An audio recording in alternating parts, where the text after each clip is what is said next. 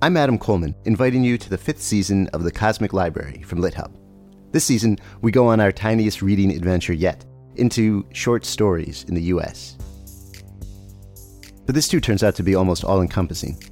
I think short stories are essentially brief encounters with felt life. That's Oxford literary scholar Andrew Kahn, who gives us a deep history of the short story. And we hear from The New Yorker's Deborah Treisman, who explains her work as an editor of short fiction. You know, if you are melding with another person, you don't turn that person into you, but you get to know the ins and outs of that person. So, and it's sort of like that. I always feel involved with the stories. We bounce around between the history and current life of short stories with the novelist Justin Taylor. The nice thing about it going out of fashion is that it really frees you up to relate to it in a different way. This being the Cosmic Library, we make sure to go way beyond U.S. short stories, too. Here's the Washington Post critic, Becca Rothfeld. A lot of Kafka short stories, I think, gesture at or describe sort of nightmarish geographies or architectures. And the actor Max Gordon Moore reminds us just how wild short stories can be, with a reading in its entirety of Wakefield, the intensely strange, classic Nathaniel Hawthorne story. He had contrived, or rather he had happened to dissever himself from the world, to vanish. Get ready for all that and more in a season about short stories, small windows into vast universes. It's season 5 of The Cosmic Library, available soon wherever you go for podcasts.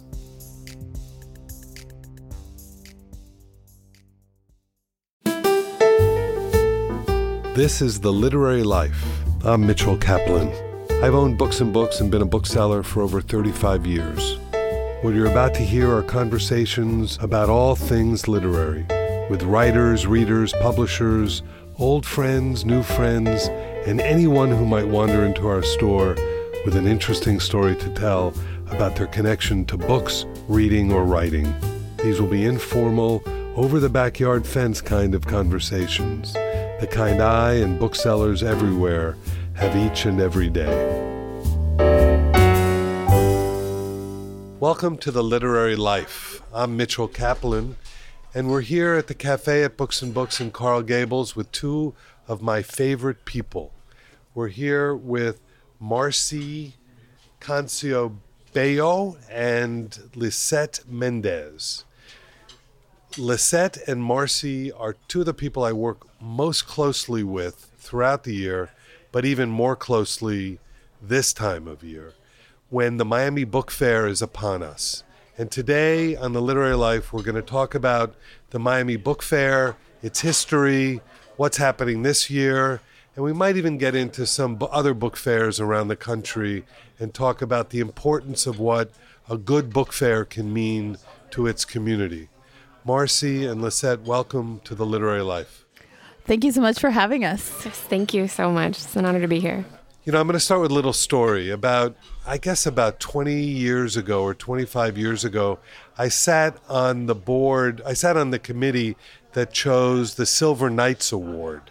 And the Silver Knights Award, for those of you who don't know, is an award given by the Miami Herald to a top student, but not just a top student in a particular discipline, but it's a student who also does a lot of community work, and a student that overcame lots of odds in order to become a top student. And I remember this 25-year ago panel that we were on, reading the essay that was written by this young woman who was, I think, at Jackson High School.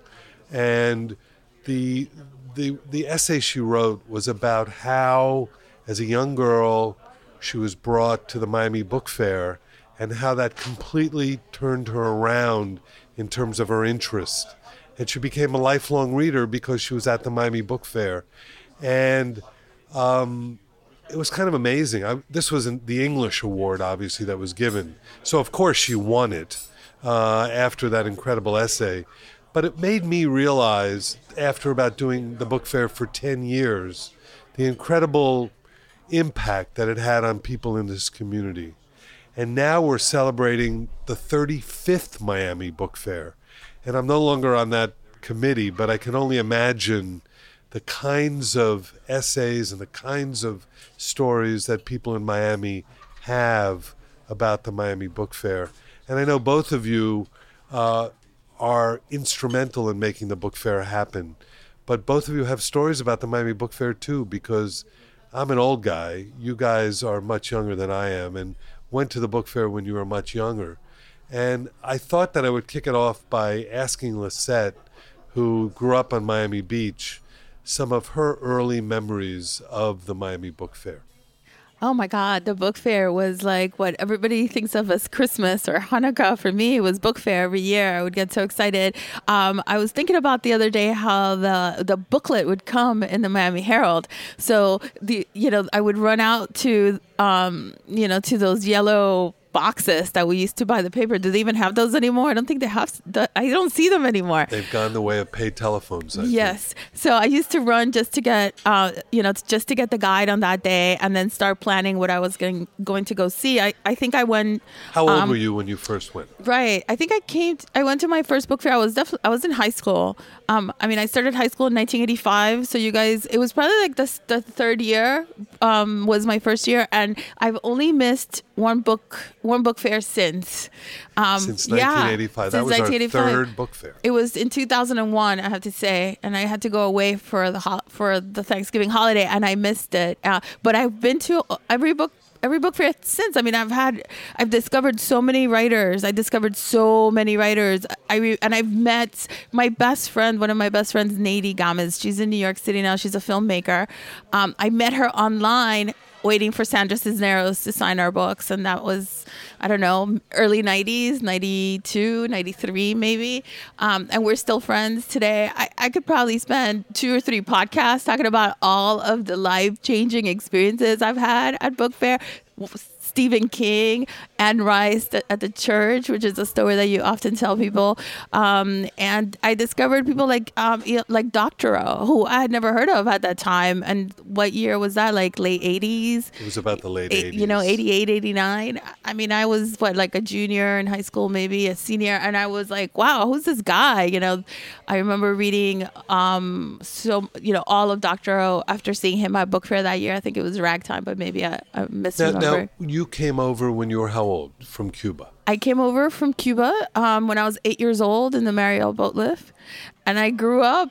I learned how to speak English in the Miami Beach Public Library, basically, because, I went to school. I was one of only 3 kids in the entire school, my school, North Beach Elementary, who spoke any Spanish. And so the 3 of us were in this room together, doing ESOL, but we weren't in the general population or anything like that. That was a very difficult time. There was no one in Miami Beach at the time. Now it's like this beautiful multicultural community, but back then, especially up in that area, there was really no one who spoke Spanish. Well, the first book fair was 84. Exactly.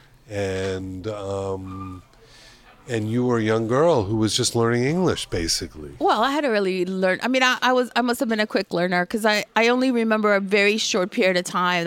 And the one thing that was the most traumatizing about that short period of time is that I had nothing to read. I was a big reader when I was little in Cuba, books in Spanish, obviously. And then we come over to the U.S. and there are no books in Spanish anywhere.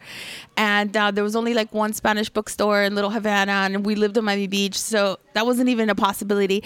And we didn't have money for books. We had no money. We lived in this tiny 1-bedroom apartment on South Beach. It was me and my mom and my grandparents that were here in the U.S. didn't have money for books. And you went on to a literary career because you became a poet. Yes, I did. I did become a poet and a writer for a long time. And I would say that the 3 biggest influences in my life, besides my own mother, have been Books and Books when they opened in Miami Beach. I'm not making this up. I say it all the time. It's not because I'm giving you free coffee. Huh? Not because, no, I'm not even drinking coffee. What are you talking about? There's no free coffee here. You're getting it. You're getting it. But this is absolute truth, and I've said it for years, even before I had anything to do with Book Fair. The bookstore, once it opened on Miami Beach, it gave me not just this whole other place other than the Miami Beach Public Library at which to buy books, but you guys used to show the first films, first independent films in Miami Beach were shown inside the store, the Alliance. That was their first spot. I remember the pull down, the whatever that's called, where you would project the images, the pull down screen, sitting in the store where it was facing. And then from there on, it seemed like the bookstore on the beach for me was the crossroads of all this cultural stuff that was happening luckily for me, I was still living on the beach, right? So it was the Alliance was right there, and then all the Art Center and all those artists, and then all of the music scene that was also part of Lincoln Road. And I've always lived either at one end of Lincoln Road. Now I live like in the middle of Lincoln Road almost. So the store and then the book fair. I mean, all the different authors, you're talking about students and how that made, I remember and like the accessibility to the accessibility. Oh, otherwise, okay. To this day, this is what I talk about the most all the time when it comes to why I think book fair is so important. Because I know that if there was one person like me back then, there had to have been 100 others, because I am just about as regular as you can get. And there are probably a million others now in Miami, since Miami has grown so big and has become so diverse, who have no other way of accessing the caliber of books, the caliber of thinkers, the kind of writers, and how easy and it is, and how non-intimidating. And 90% of it is free. More than 90%, I would say, considering that the only thing that we really charge for is admission onto the grounds. Right, admission onto the grounds, and every other room, 18 rooms going all day long, Saturday and Sunday, all of that is free. And for me, I could just anonymously flow in there, and nobody would know that I was like, a kid who was poor and didn't, had just come from another, like nobody knew that about me. Like I could just walk in. At the time it was completely free, and I didn't stick out. Everywhere else I've always gone, I've always felt like I was the odd one out, even here now today probably. But at book fair, I never felt like the odd one out. I still don't feel like the odd one out, because no matter where I went, it wasn't about me or how I looked. There were a lot of other people who came from the same places or looked exactly the same, and I could hide there and get all of it. And then you started working for the Miami Book Fair. Yeah, that came a lot later. But yes, that was always a weird dream, but I know this is going to sound crazy, but I always thought, if I could work anywhere, this is where I would work, right? Of course, I didn't really pursue it as such, because only who would get to work there, And tell us what your important role is people. Now. So now, how many years has been now? 14 years, I guess, since I started working at Book Fair, and I am the programs director, and I work with you. And I work with Marcy, who's sitting here to my right, and a lot of other really, really incredible, talented people. Yeah. Really, I always say that the most important thing about Book Fair for me is the team of people that I work with. And then, of course, the fact that we can offer all of this to anyone who wants to partake. Absolutely. And Marcy, we have another poet here. I think poets are attracted to the book fair, at least to working at the book fair. Or just to jobs that make you money. That's true. That's very true. Yeah, poets need jobs. Marcy, so you're relatively new to Miami. Yes. You're almost a native, being here 7 years or so. But is that the cutoff? That's the 7-year mark is the magical year. But you came when you were in your early 20s, and tell us why you came to Miami and your first experiences with the book fair. So I came down as a graduate student in Florida International University's MFA program as a poet. I knew absolutely nothing about Miami. I hate the heat and humidity, so I wasn't even sure why I was down here. But in my first year, I met Lynn Barrett, who ran the Florida Book Review, and she said she needed live bloggers for the book fair. And so my roommate and I asked her if we could do it and whatever that entailed. And she said, that just means going to panels and writing about them. And so I didn't have a car, so we carpooled downtown, and that was my first experience with being completely overwhelmed by once you get in the gates, all of the tents on the street and all of the things happening. I looked at the schedule, and Lynn was like, you could just do anything, cover whatever you want. And I was like, I don't even know where to start. But that was actually the 30th anniversary year, I think.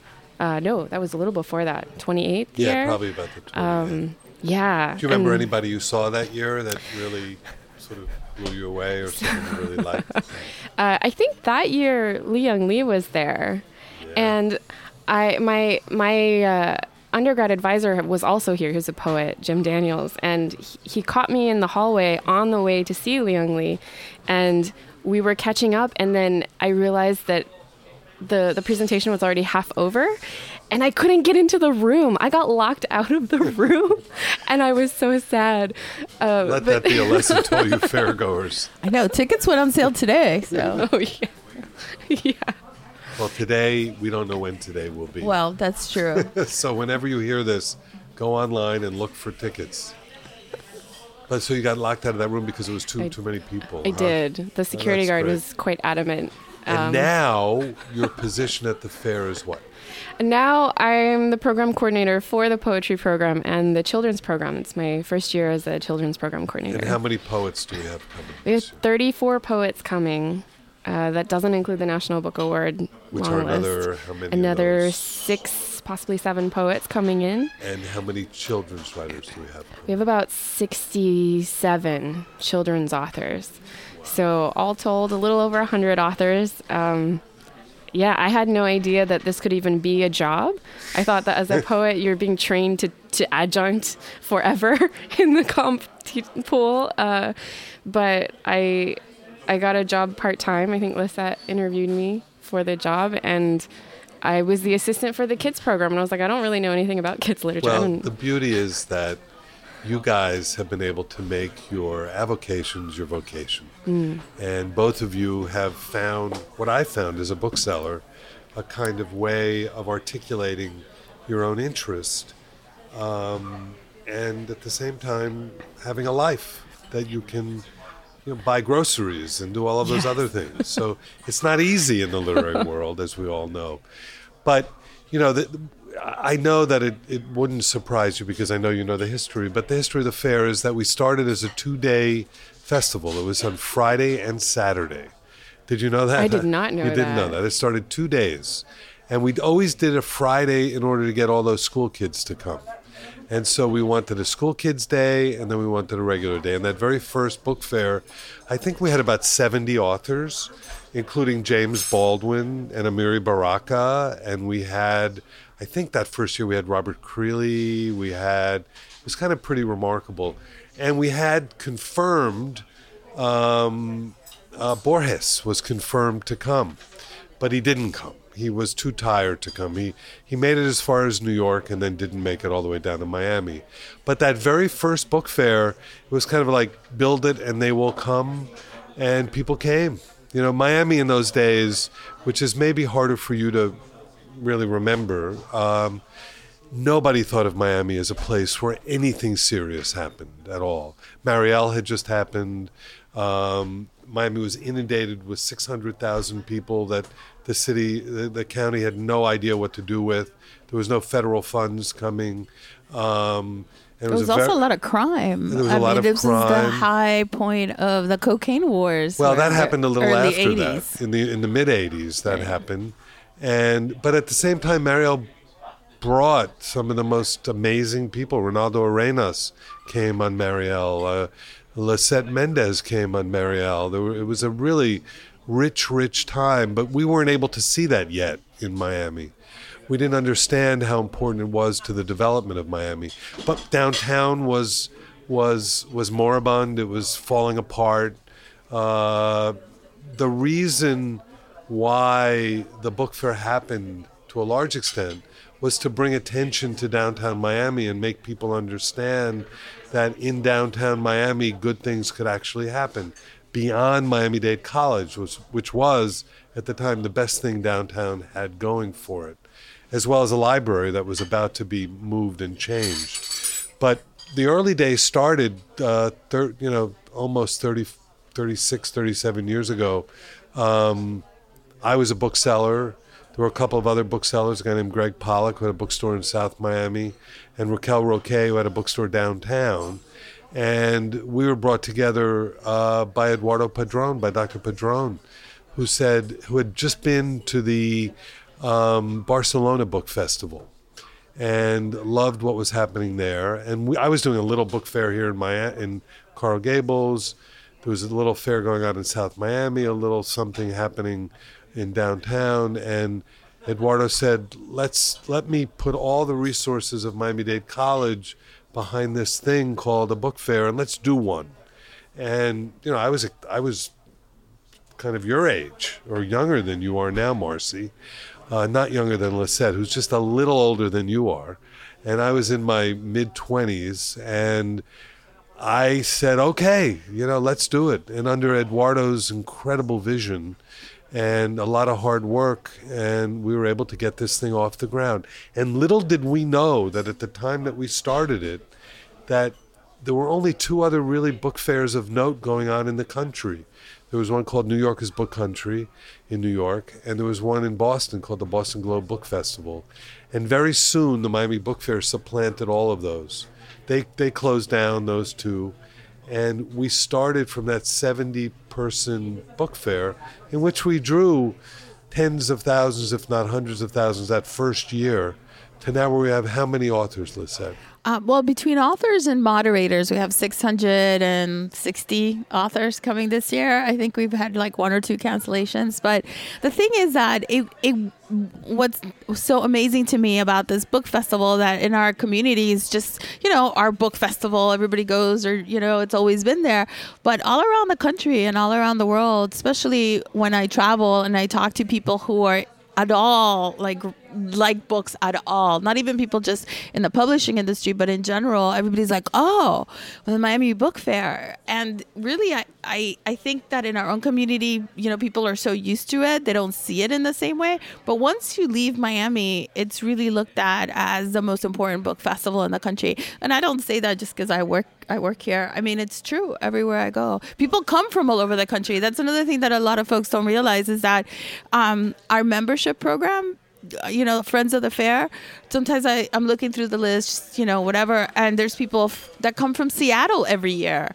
There's people that come from the Carolinas, from New York, from all up and down the East Coast, Massachusetts area, from the middle of the country. Well, if you're into books and into literature, it's a feast. It's really literally a feast. I like to say it's a kind of smorgasbord feast of all. It's a snapshot of what's great about our literature worldwide, actually. And we're in a very fertile period right now, I think. And it's never been better. And the fair reflects that. The other thing that I think it does for Miami is it creates the biggest tent possible under which a very diverse community can live under.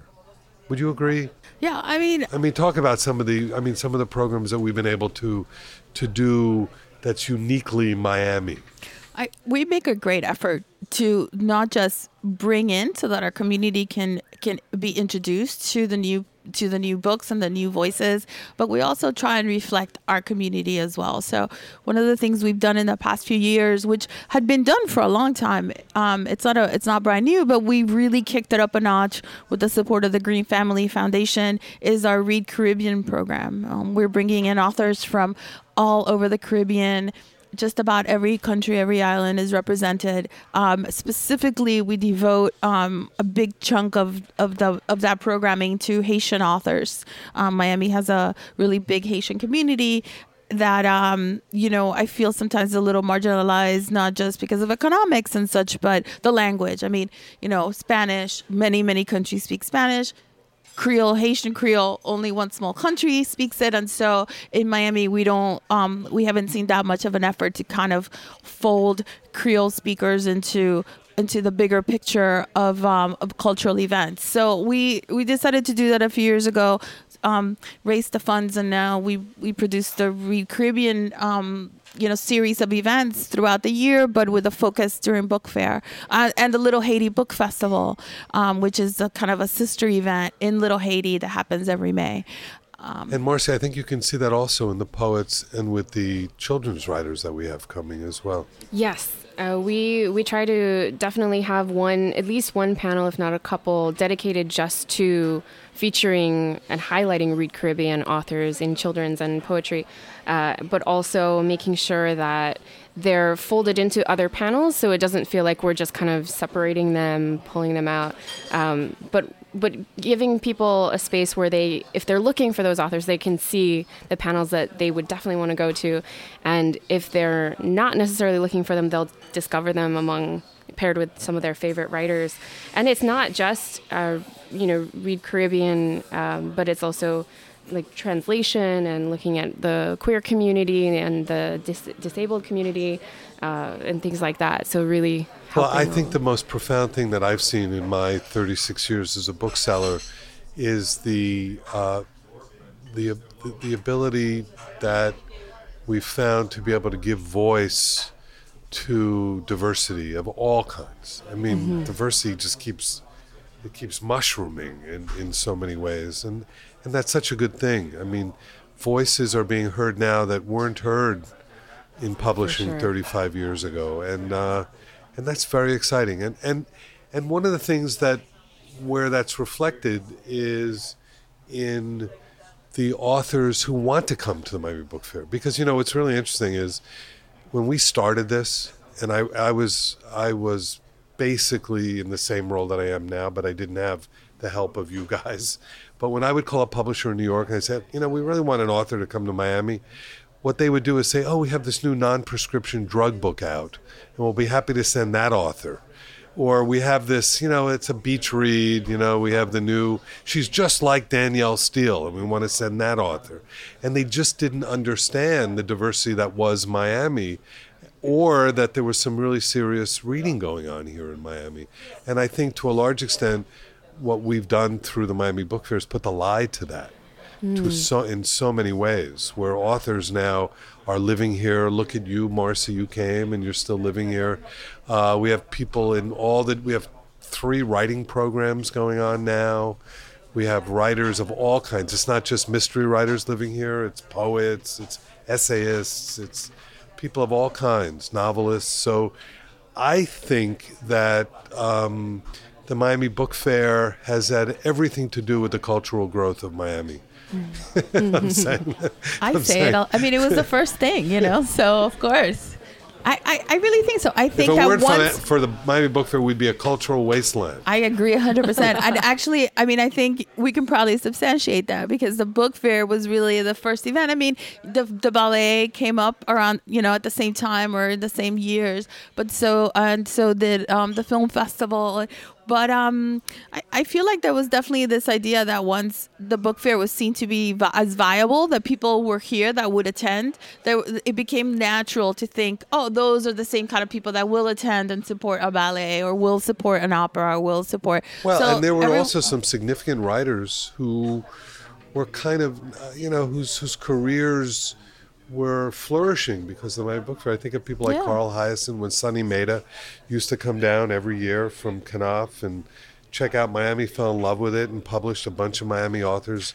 I think he published Vicki Hendricks as well from FIU, and Carl Hyacin, and you can just go on and on and on with people who now live here. We're happy. We call part-time home to Russell Banks and Edwidge Danticat and Gerald Stern. And it's just, and just think of the people you have at FIU, like John and Campbell and Lynn and Les Standiford, and University of Miami with Evelina and all the folks over there. It's just so rich now, the community that we have in Miami. It wasn't always like that. And I was only half joking when I said we'd be a cultural wasteland without the Miami Book Fair, but I can't imagine what this city would be like without it. I always call it Miami-Dade College's gift to the community, and it really, really is, because of the incredible support that we get from everybody there. We're going to take a quick break, but before I do, I want to just say, for those of you listening to this, and if the book fair hasn't already happened, which is November 11th through the 18th, please go to miamibookfair.com so you can buy tickets or make your plane reservations to come down. If you need, contact one of us and we'll tell you a nice hotel that you might want to stay at, or an Airbnb or something like that. But go to miamibookfair.com. It's miamibookfair.com to find out what's happening. You're listening to The Literary Life, and we'll be right back. Welcome to The Literary Life. I'm with Marcy and Lisette, and we're talking about the Miami Book Fair. This is the 35th Miami Book Fair. We just spoke a lot about the history of the fair, and now I want to talk a little bit about the meat and potatoes of the fair, about what's going on this year. Very excited about this program. I hope many of you are listening to this before the program is happening, so you'll be able to participate in it, or even see it on C-SPAN if you're not in Miami. We also live stream it. Lisette, how do you get the live streaming of this? So we're live streaming a few of the rooms, not the entire book festival, of course. But if you visit our website at miamibookfair.com, the nights of the week from the opening day, Sunday the 11th, through that Friday, we'll be streaming from our biggest room, Chapman Conference Center. So if you want to look on the schedule online for any room, for any activity happening in the Chapman Conference Center, you could actually put in that keyword and see what we have in that room. You can then watch it by you go to our website. There's going to be a link that says, watch here, and you could just press on that link, and then boom, you'll get the window with the actual proceedings, whatever you want to call it. But then we're also streaming on the weekend, the closing weekend, the 17th and 18th, not just from Chapman, but also from the auditorium and from room 2106. So again, if you look on the guide for what's going on in those rooms, you'll be able to watch it all from your house. And that'll be on the website. Everything is on our website. And you talk There's also C-SPAN. Right, C-SPAN covers the Saturday and Sunday of the book fair, and C-SPAN does nonfiction, so they cover what is our largest room, which is Chapman, where we have most of our nonfiction authors. You mentioned the week of the fair, so let's talk about the week. The structure of the fair, for those who don't know it, but I see somebody coming by, and we're going to order something because I'm quickly in need of a shot of café con leche, please, with almond milk, if you can. Marcy, what would you like? Lisette? Oh, I'm good for right now. And can we also get one of those coconut scones that Zach makes? Do you have one of the round coconut things? Great. That's Zach the baker, who's one of our local greats. Yeah. But Lisette can't eat that anymore. I do on occasion. Holding back on the sugar. She's being really strict. Which I've been a little strict, but she's being really strict. Anyway, so it's a week. It's 11th through the 18th this year. I told you it started as 2 days. We've now expanded into a week, where the street festival takes place on the Friday, Saturday, and Sunday of the fair itself. What happens the rest of the week, guys?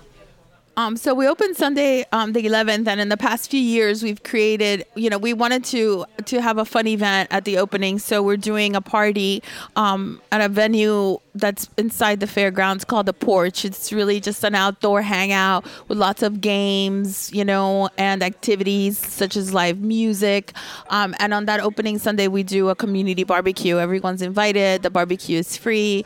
Our sponsor, Biscayne Bay Brewery and Bacardi, will be giving out some drinks, including soft drinks for those who don't drink. And we're gonna just have some live music, and then the author events that are going on that day. Well, we have our Spanish program. For those of you who are listening and don't know, Miami Book Fair, in addition to few hundred authors in English, we do have a program of all authors in Spanish from Latin America and Spain, and with about 120 authors this year. And the first one that afternoon is Laura Esquivel, who's a Mexican author, best known for Like Water for Chocolate, which was made into a film. And she's presenting a new book, but we'll make it available to non-Spanish speakers by providing simultaneous interpretation into English with the headsets and all of that. And then we go on with Tina Brown, former editor of Vanity Fair and The New Yorker. And then we have another author in Spanish, Jaime Bailey, well-known TV personality and prolific writer. And then at 7 p.m., Leon, I can't pronounce it with a British accent, Moriarty, who is the best known for Big Little Lies, was made into an HBO series. But she does have a new book out this year that she's going to present. That's our Sunday. Yeah, and then there's Monday. Oh my God, there's enough for I mean, Who there are the really authors? is. What authors do we have coming on Monday? We always say there's a little something for every interest. So we again open on Monday evening at 6 p.m. with Anna Quinlan, former New York Times columnist, and someone that is a writer that that I have a lot of admiration for, whose work I really like. It's difficult reads. Ngugi wa Thiong'o, who is an African writer who was a political prisoner in Kenya for a year, and this book he's presenting this year is about that year that he spent in jail as a political prisoner or waiting trial. Like they just threw him in there, and it's called Wrestling with the Devil, a prison memoir. For those of you who have never heard him read, it's very, very emotional, and he reads so beautifully. We did an event with him here at the store many years ago, and I'm very excited about that event as well. This is, it's interesting. A lot of people don't realize that we do have authors from all over the world that come to the fair. And he's been to the fair a couple of times before, which is how I discovered him. I mean, even I discover authors every day in the work that I do for the fair. So I hope a lot of people come out. It's going to be really, really electric. We do also have events on the porch every night, live music, literary events that don't necessarily fit into any kind of a description. We do a lot of partnerships with other organizations in Miami. Well, the idea I think for that is, and both of you have done such a beautiful job with it, is to allow people in the literary community, or people who are like-minded in terms of being readers, to meet, hang out, talk, get to know one another. Early on in the fair, we had Ernest Gaines. You all know Ernest Gaines. Well, Ernest Gaines came for one of his books, and the woman who was escorting him, he took Ernest around. They ended up getting married and moving to Louisiana. A Lesson Before Dying is Ernest's book. And so I hear stories about that a lot, about people who've met at the fair.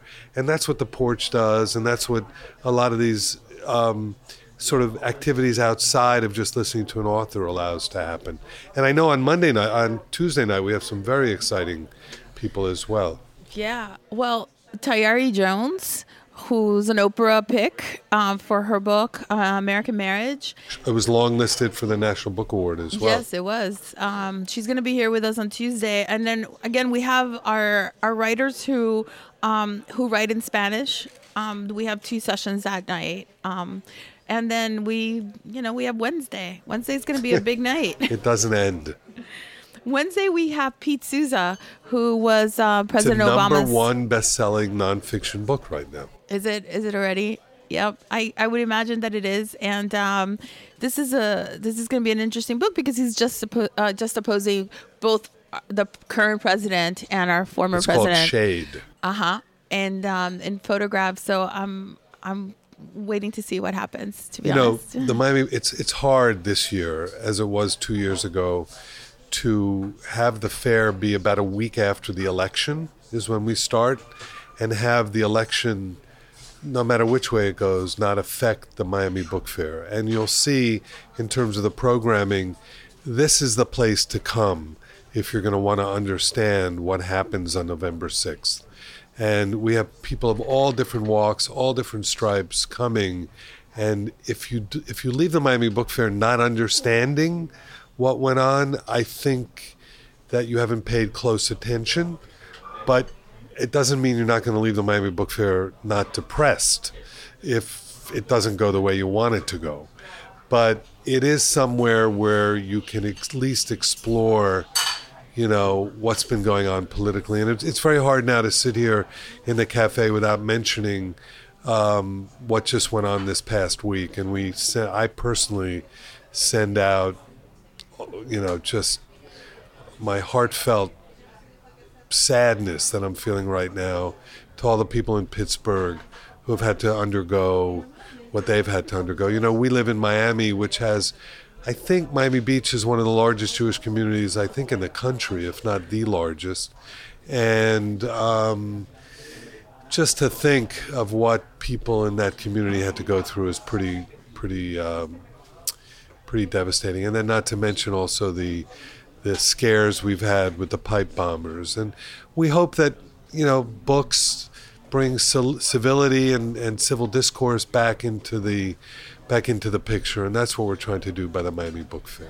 I think all over the country, there's communities are being targeted in different ways, and I mean, I posted something online last night, because as I was going through some of the books, I've been taking, I get sample books before we choose the final books, and I've been taking a lot of books home that I've been wanting to read. And one of the things that I noticed is that one of the books that I was reading was Rising Out of Hatred by Eli Saslow, who's a journalist who's coming to Miami for the book fair. And this is a story of the godson of David Duke, who really, he was the one that modernized the rhetoric of the white power movement from, we hate Black people and Jewish people and Asian people and other kinds of people. This is the book by Eli Saslow. Yeah, and this young man who was a prodigy, it's so weird to think of him that way, was the one that kind of changed the rhetoric from we hate people to this is a white preservation thing. And I'm reading this book at home on Friday, and look what happens on Sunday. And at the same time as I'm reading this book, I mean, the pipe bomb thing, and then the Black communities that are being targeted for, discrimination that's built into the system. My hope for what we do here is that people that will come and pick up these books and realize that that we're not all so different from each other, and there's really no need for all this to happen and all this hatred. So I understand that's really naive. And we have the author of Spike Lee's new film as well. Yeah, in which David Duke is very prominent. Oh yeah, I mean, the author was the man who infiltrated the KKK. Ron Stallworth is the author of Black Klansman. He was the police officer that infiltrated the KKK. And I haven't had the opportunity to see Spike Lee's film, but it was excellent. It was really great. I mean, the book, it's amazing to me that so many years later, because this book takes place, 50 years, 60 years ago, 50 years ago, no, 40 years ago. I'm an English major. I don't know my numbers. That we're still kind of battling the same. Well, in some ways, when I was looking through the authors as well and the books, I mean, the book fair this year is to a large extent a response to the harshness and the vitriol, as well as the danger of where we find ourselves right now. And there are a lot of very smart people that are coming to the Miami Book Fair who've tried to make sense, both in fiction as well as in nonfiction, of what is going on right now. And we owe it to this community, we owe it to ourselves to pay attention to those people now. Writers and poets are those who try to explain the world as much as possible. Talk about the poets who are coming, who might fall into that category. Yeah, so Galway Kinnell called poets the canary in the coal mine. And I think that's true of writers, all genres of writers right now. We have a lot of really politically minded poets, including Fatima Asghar, who wrote If They Come For Us, and she's also the one of the producers and screenwriter for Brown Girls. And she's presenting with Tiana Clark and Marcela Hernandez Castillo, as well as Jose Olivares. They're talking about the undocumented communities. They're talking about what it's like to grow up as a Black woman in the South, as an orphan in a Muslim community. And so those are some authors that I'm thinking of right off the top of my mind.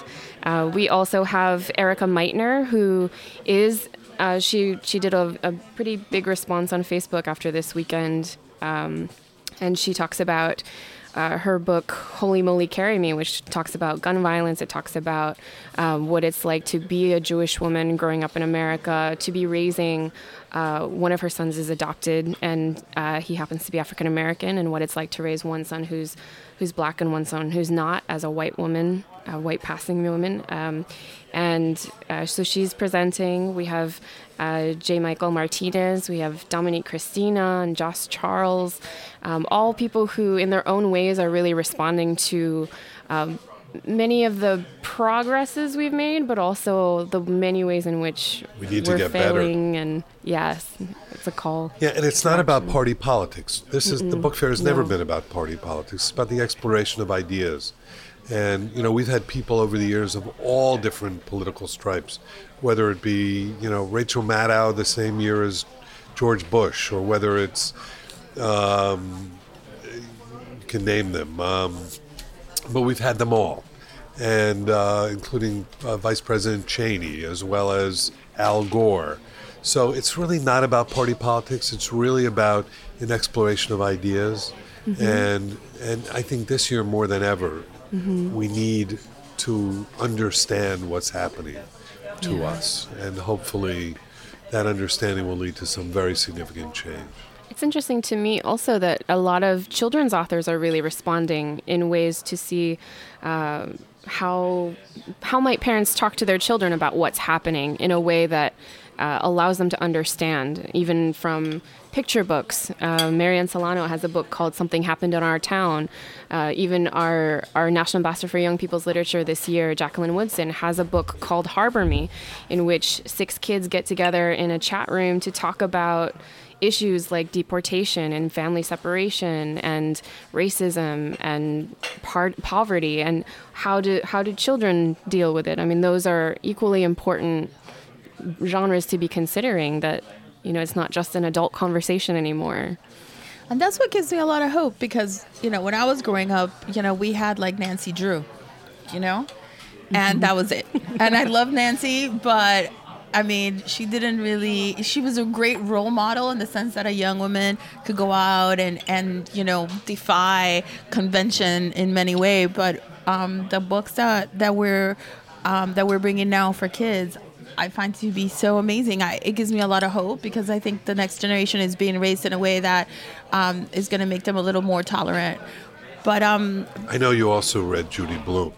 I read a lot of Judy Blume too. I did, but I've always loved mysteries, and one of the things I love about the fair is that we do not just have these books that are always about the issues, in a way that's very heavy and nonfiction-y. Though I do read a lot of that as well. I'm super excited about George Pelecanos, as you know. George Pelecanos is the finest crime, one of the finest crime writers today, and I think a lot of people became more familiar with him because of The Deuce, that the show on HBO that has blew up big.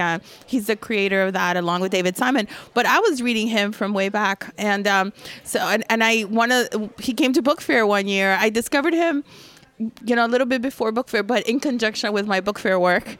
And now that he's here this year, I've been reading that book. And it's interesting because it's really, he talks a lot about what's really going on as he's writing, this entertaining mystery crime novel. It's really about the city, Washington, and gentrification and what that means. And one of the main characters is a voracious reader. And he discovers these books, while in jail, because of a jailhouse librarian. And there's an amazing line in, I don't know what chapter it is at the end of the chapter, which is even when, the main character is talking to himself, and he's like, even though I'm in jail through these books, I can be free, because I can learn. And I'm like, oh my God, I love you, George Pelecanos. But, another amazing writer who we have coming this year is Martín Solares. And I don't think enough people who read in English know who Martín Solares is, because he's Mexican, and he is published by Grove Atlantic, who is one of my favorite publishers. I don't think they have ever published a bad book. And his new novel is Don't Send Flowers, and his books are all set in Mexico, and it involves cartel politics and small town Mexico political skullduggery and that kind of stuff. But it also really gives you a great snapshot into the political system in Mexico and what's going on there, and corruption and all of that, but in a very entertaining way. And we have John Grisham coming this year. John Grisham, which is huge. I think this is the first time he comes to the fair, correct? I think it's the first time he's been in Miami for an event that I can think of. And I'm very interested about that program because he put it together himself, right? This wasn't you or These are me two or friends. Paula. It's Hampton Signs and David Grand. The three of them are good friends, and they're going to kind of, I think, riff off of one another as well. You mentioned mystery writers and children's books. We have an amazing mystery writer who's written a children's book, Laura Lippman, coming.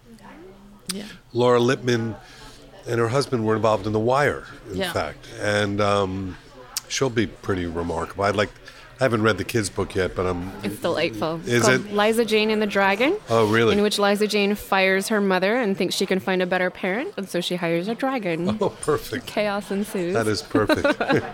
Chaos always ensues in a lot of those books. So Pete Souza is coming. Souza. Yeah. Oh, And then after Pete we have Souza. a whole week.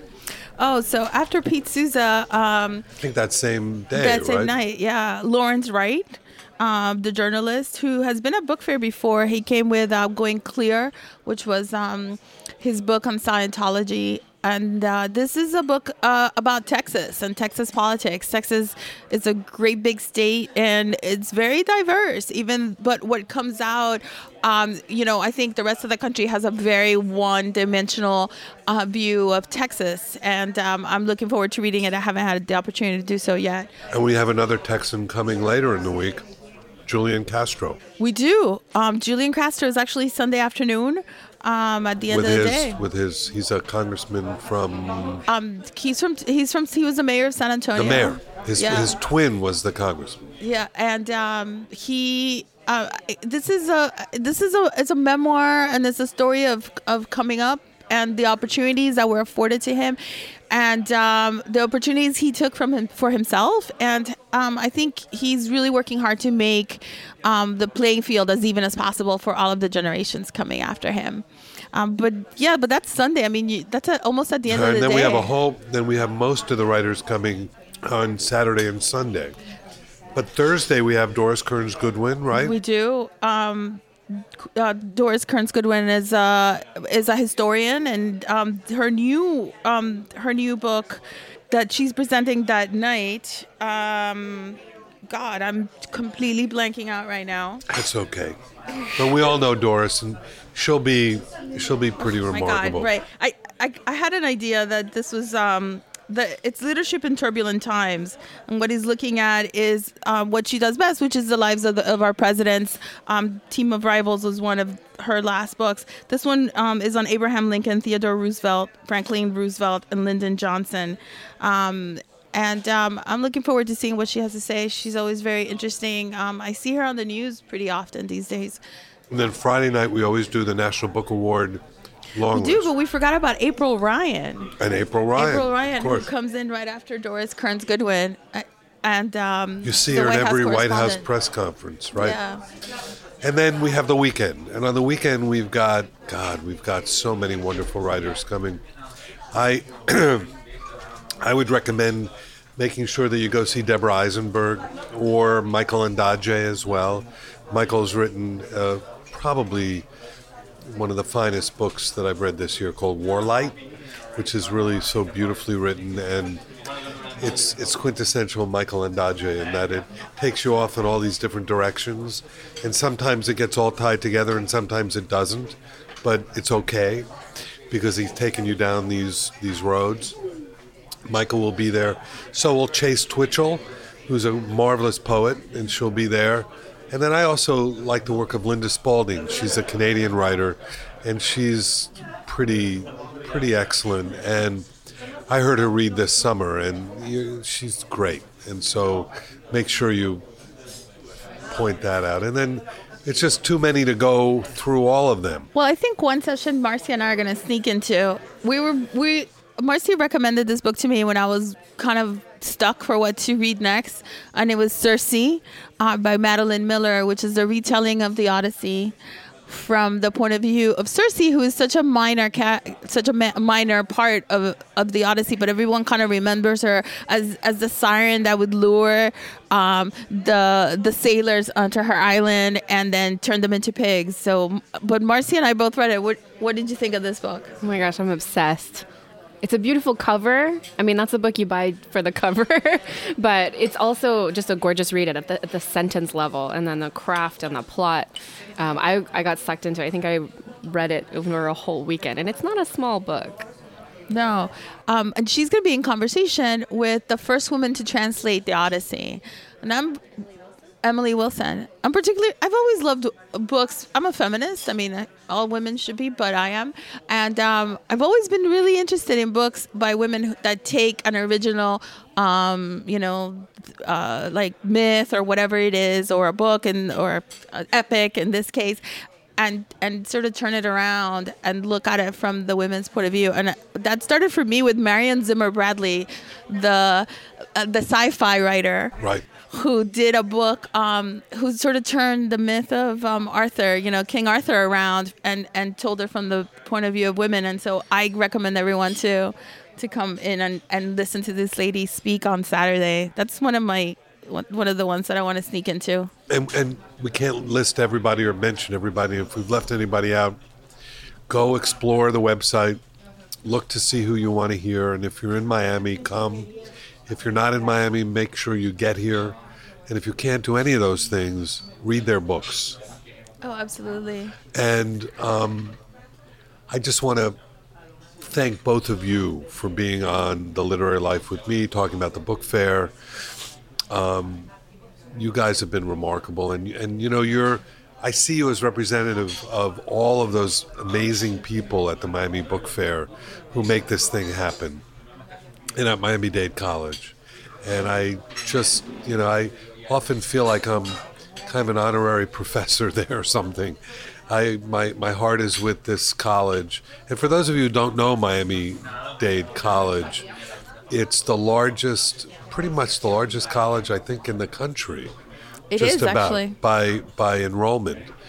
And it's the kind of place where if you're an immigrant in Miami and you don't have the money, you can still go to Miami-Dade College. And you can end up, if you go through their honors program, for instance, you can end up as 3 students just did at MIT.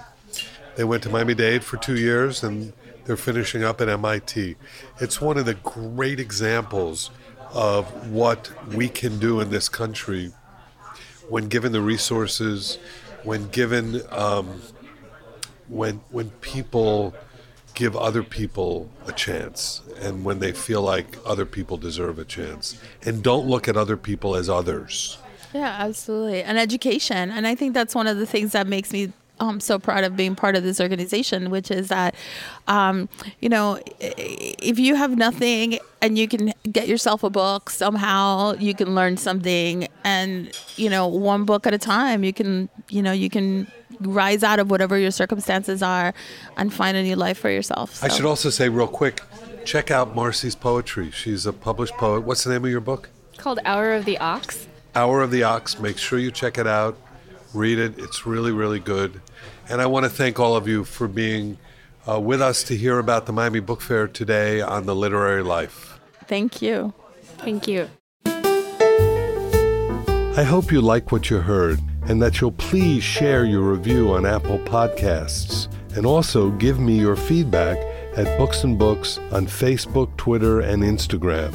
Subscribe to my weekly conversations on Apple Podcasts, Spotify, Google Play, and Revolver.com. I'm Mitchell Kaplan. Thanks for joining The Literary Life.